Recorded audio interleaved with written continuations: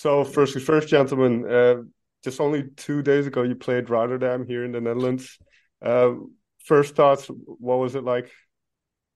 It was cool. We've never been to Rotterdam. I think everything in Amsterdam was booked up, so we moved over a little bit to a new town. But it was incredible. The show sold out, like a while ago, which is cool to go to a city for the first time and have that sort of turnout was amazing.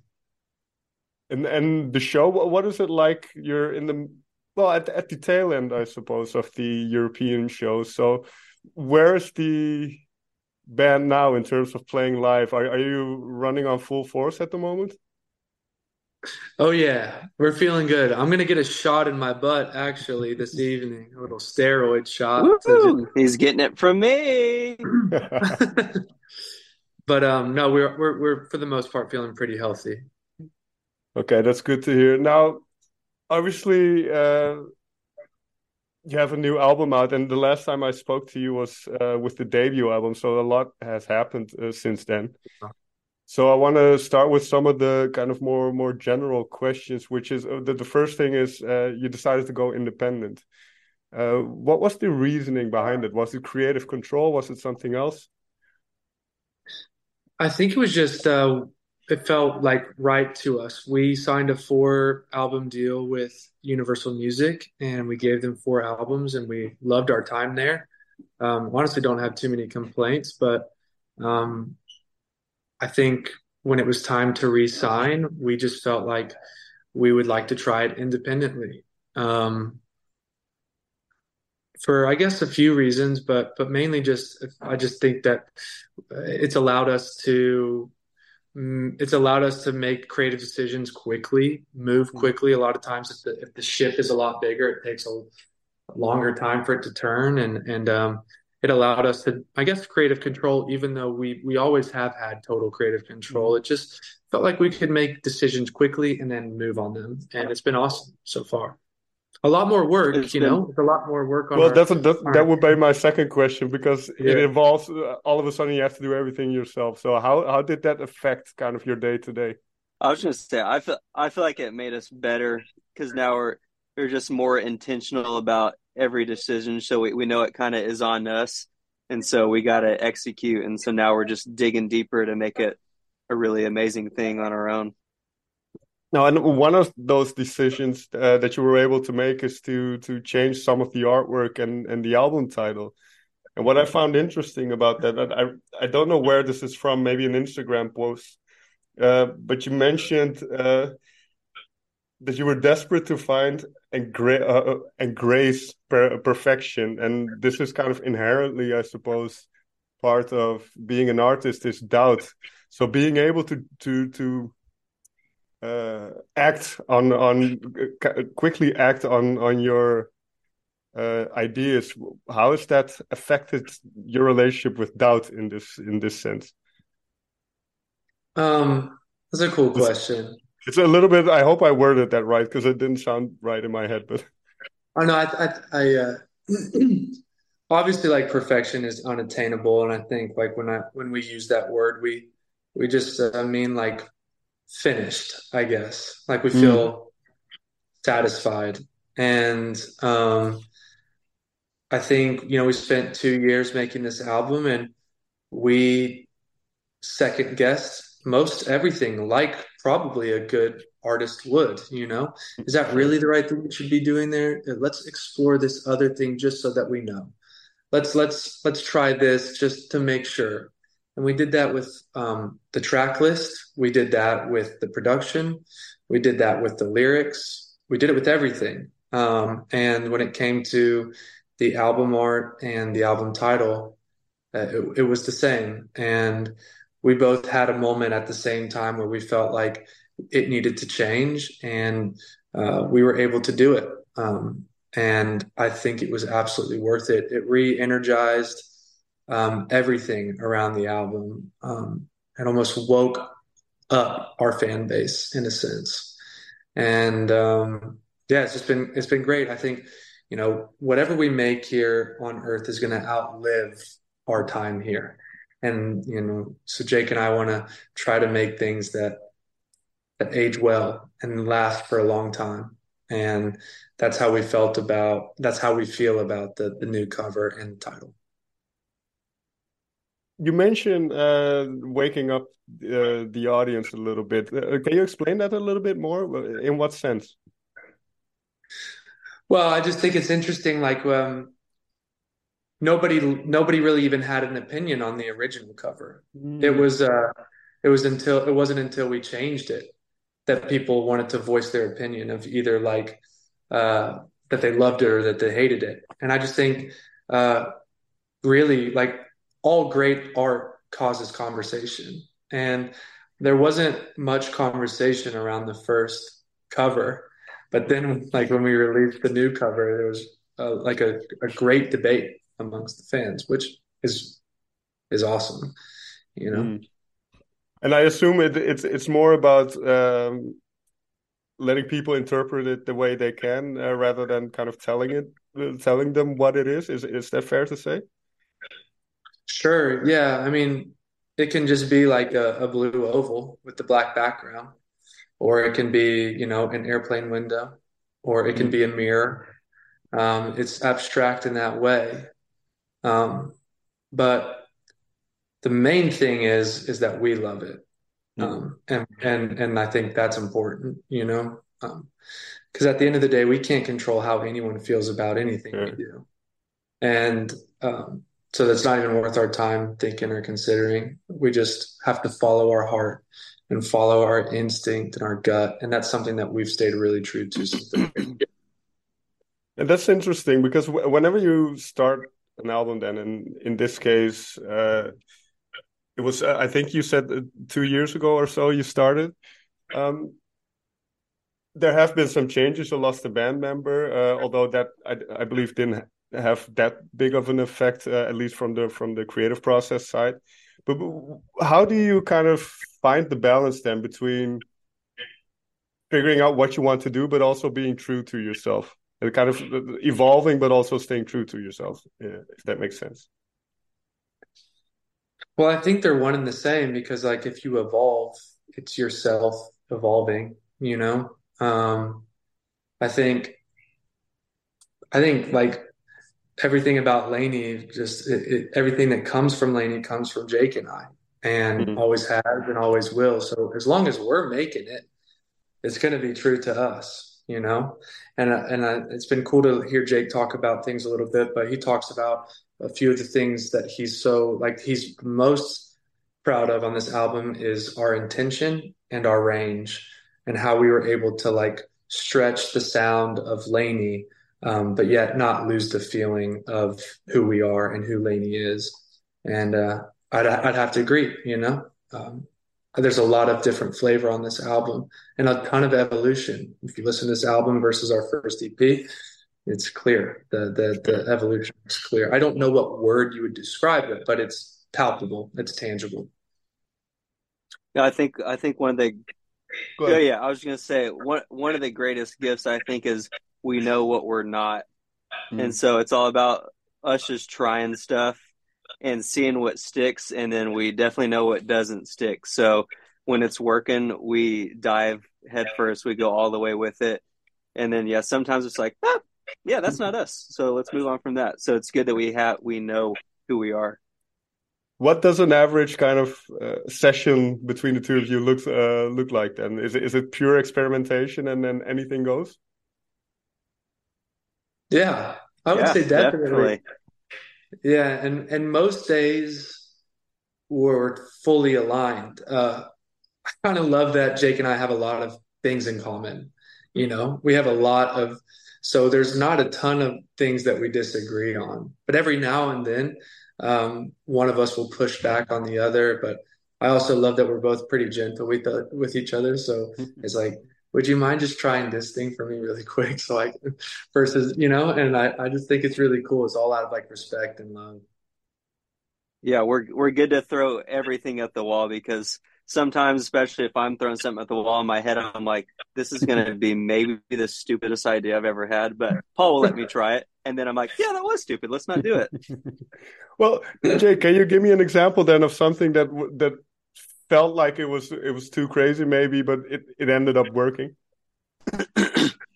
Ended up working. Uh, man, I think one thing that's really fun is when we're done, I honestly don't know whose idea was what because we're just so deep in it. I'm trying to think. I Yeah, I mean, don't know. it's pretty weird. It's pretty weird to get to the end of Congrats and just detune Hmm. the Moog to a completely different key. I just think that was kind of like the wave that we were on. Like we just wanted to do, we just wanted to try everything. And I Oh, don't I have one know. thing. Okay, go. One thing. So one song that took a long time to figure out the mood of the song is "Heartbreak Can Wait," and I remember that song. Every now and then, a song like really keeps me up at night until we know what the song is and where we need to take it. And I remember coming in one day, and I thought about we were listening a lot to Kanye and listening to Jail, and there's like some guitar stuff that's constant throughout the song. And I remember coming in one day, I was like, "What if we had a constant guitar thing?" And Paul, what if you play it? And usually Paul's like, "No, I'm not that. I'm not a guitar guy. I don't know." I'm like, "No, no, no, it's going to be perfect." And like the first thing he played is the whole song of "Heartbreak Can Wait." It's just in the background the Yeah. whole time. So that was fun. And I think we voice memoed it and then put it into our tracking session in Pro Tools, and so that was a fun little day. For you, Paul, what is it like picking up the guitar? Because I know you've been classically trained in piano. What is your relationship with the guitar? I wish it was better. I wish I was better at it. I think it's like such an amazing instrument, and it's one of my favorite instruments too. It's just so versatile, you know. Can really bend the sound of a guitar in so many directions. Um, but every now and then, I think it is cool. One thing in the beginning is, well, I played a lot of the guitar on the beginning of our songs just because we didn't know anyone. We also didn't have a budget for anyone to come in Hmm. and play. And there was a beauty to letting our limitations define our art. And it's something that I'm not against almost going back to. And Jake and I have discussed it for the next album, is trying to get as far down the line as possible on the album without any outside help. It would just it would be a fun exercise. How much of it can we do just between Jake and I? And then at the very end, have maybe a guitar player who's much better than both of us come in and kind of play the specific parts we really need. Well, that's an interesting point because, well, we talked about it becoming a duo between the two of you, but obviously you've grown as musicians over the years quite a bit. So can you share something that you were able to use this time around, something that you've learned along the way, something that sticks with you?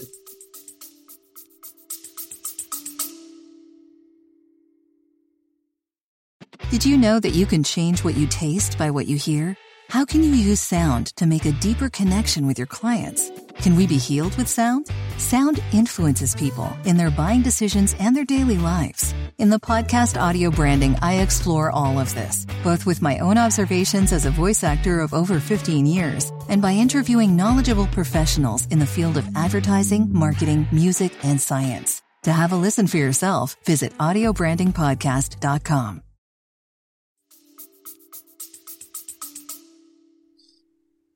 Definitely. For me, over the last few albums, being surrounded by a couple keys players that were like, of course, better than me, but also just so different from me. There's a guy Yeah. named Chad Copeland who, when we were making Mama's Boy, he just really harped on the importance of voicings, specifically what was on top.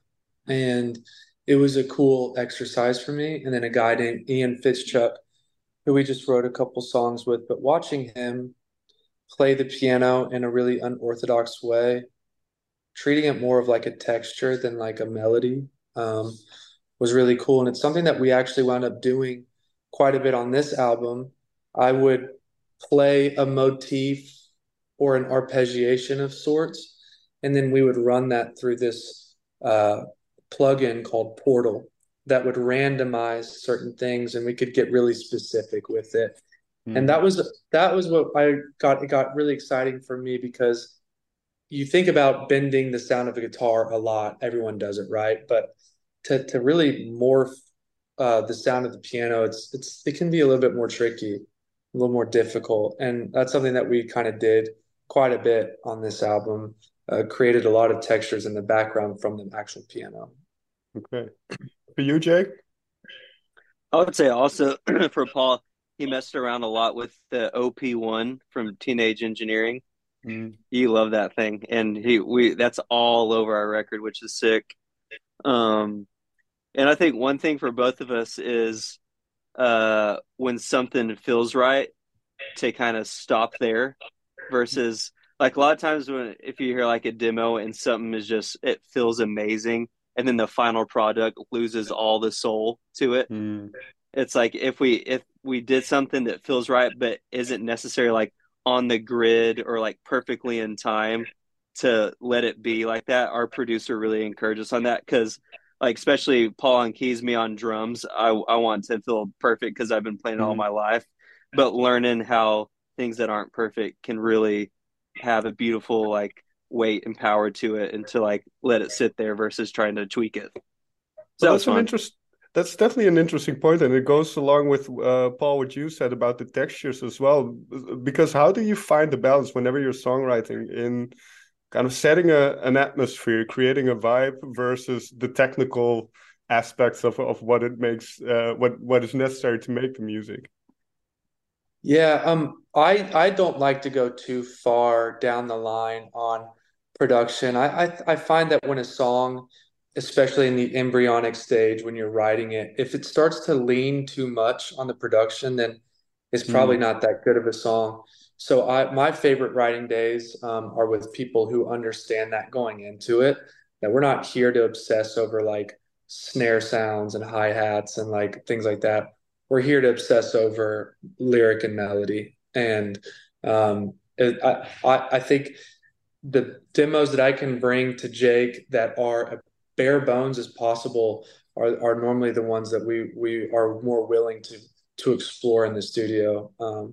Because I think if a song can stand alone with a guitar and a voice or a piano and a voice, um, so that I don't like to try to paint too much of the picture without Jake, if that makes sense. Yeah.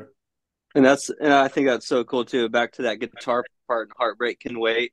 If Paul had been playing guitar for 30 years, you wouldn't hear like the cry in that acoustic line that he's playing. It'd probably be more on the technique side of things. Like if we had the guy that played on most of our record, he's just like a savant.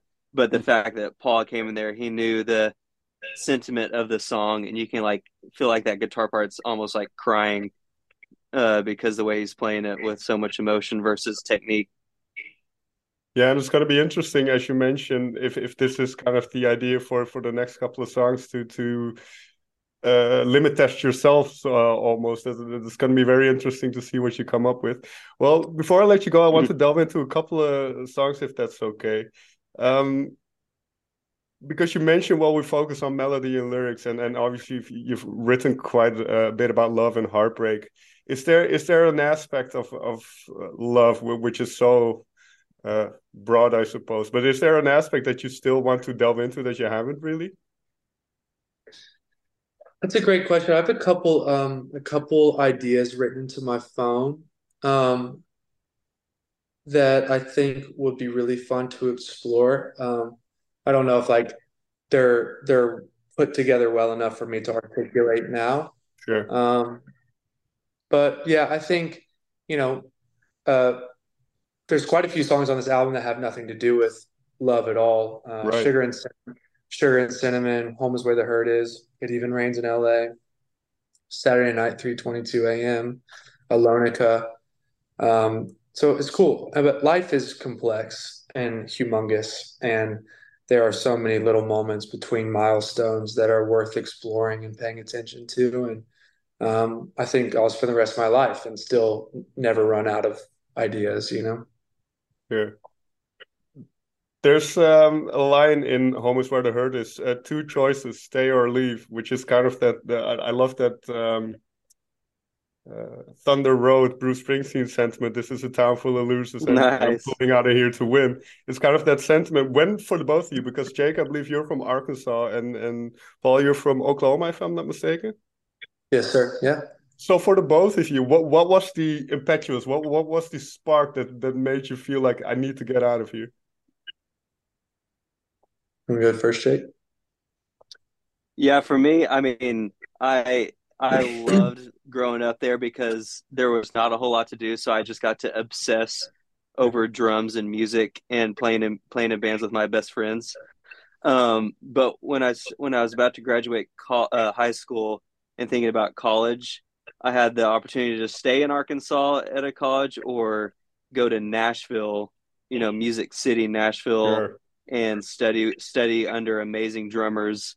And that was a moment where I knew life could go somewhere where my dreams were going if I went to Nashville and not stayed in Arkansas, just being in a city where there's opportunities. And so I had to go chase it.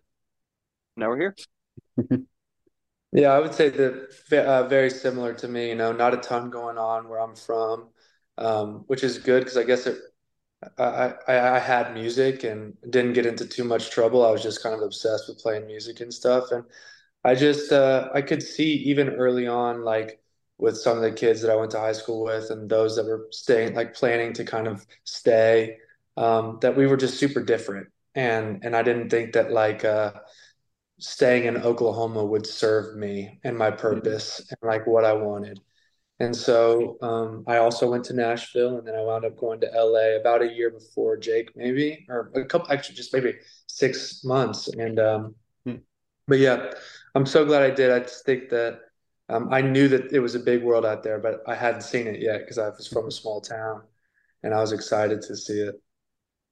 And what I find interesting then is what my favorite song on the album is Alonica, and that there you kind of mention that LA is getting cold, and so this it's kind of that love hate relationship. And I know the song is kind of more about self acceptance, but can you talk about the mindset in that song? Sure. I mean, I'm coming up, or I've lived in LA for 10 years now, and it really is like I can't imagine living anywhere else. I love it so much, but of course, there's just days where you get maybe kind of frustrated with it, or just kind of Sure. over it. It's always so funny. The second like you get sick of LA, you're like, I'm gonna get out of here, man. And then you go to like Nashville for like a couple days, you're like, God, I gotta get back to LA. It's always it's always a hilarious kind of a flip. But we're on tour now and it's been awesome. I've actually been sleeping pretty well on the bus, but and we're so blessed to be out here. But I really, I can't wait to get home and get back to, you know, where I live. So And one last question then, and I'm kind of putting you on the spot, Jake, but is there one line on the album that really stuck out to you, something that really piqued your interest? Mm, there's a lot, but I'm glad we were talking about the song the other day. And Home is Where the Hurt Is. Home is Where the Hurt Is. You say, what's the line? So we got to move our feet line, Paul? two choices there, leave. What good is it to dream if we're not going to move our feet? Mm. Yeah, what good is it to dream if we're not going to move our feet? So Yeah. that's kind of like, Paul and I, it's like we could have stayed where we were, but we had to get moving. So I love that. But okay, this is the last thought then. But this dream and the kind of I suppose to some extent you're living your dream right now. So that bar keeps moving, or those Sure. things. So where is it now? How do you see? I don't know if success is the right word for this, but how do you see kind of the thing that you want to get out of this whole thing? Um, I've think I've finally found my answer to this question, which is, and the lights just went off. I don't know if I that's saw gonna it. or whatever, but yeah. So cinematic. Yeah. I really all I can really hope for is that whatever album we just put out does well enough that we get to make another one. Hmm. And whatever tour we're on does well enough where we can afford to go on another one. And to me, that's success. Because I can't imagine um, life without this, and so many things like accolades and awards and numbers are like we said before, just so out of our control. Yeah. And if I put like my hope in those things, they're surely to let me down. So I think as long as like our album does well enough that we can make another one, to me, that's the goal. And I assume, Jake, you agree? Oh yeah, definitely. And it's just awesome when, especially we're in the studio and when we're finishing the record, just knowing something that we believe in so much that can help someone else, follow their dreams like we followed our dreams, and that we could be kind of like a match that kind of starts that for them. That's the coolest thing. That's awesome. Yeah. Gentlemen, may I thank you so much for taking the time to talk with me. Robin, that was like one of the Absolutely.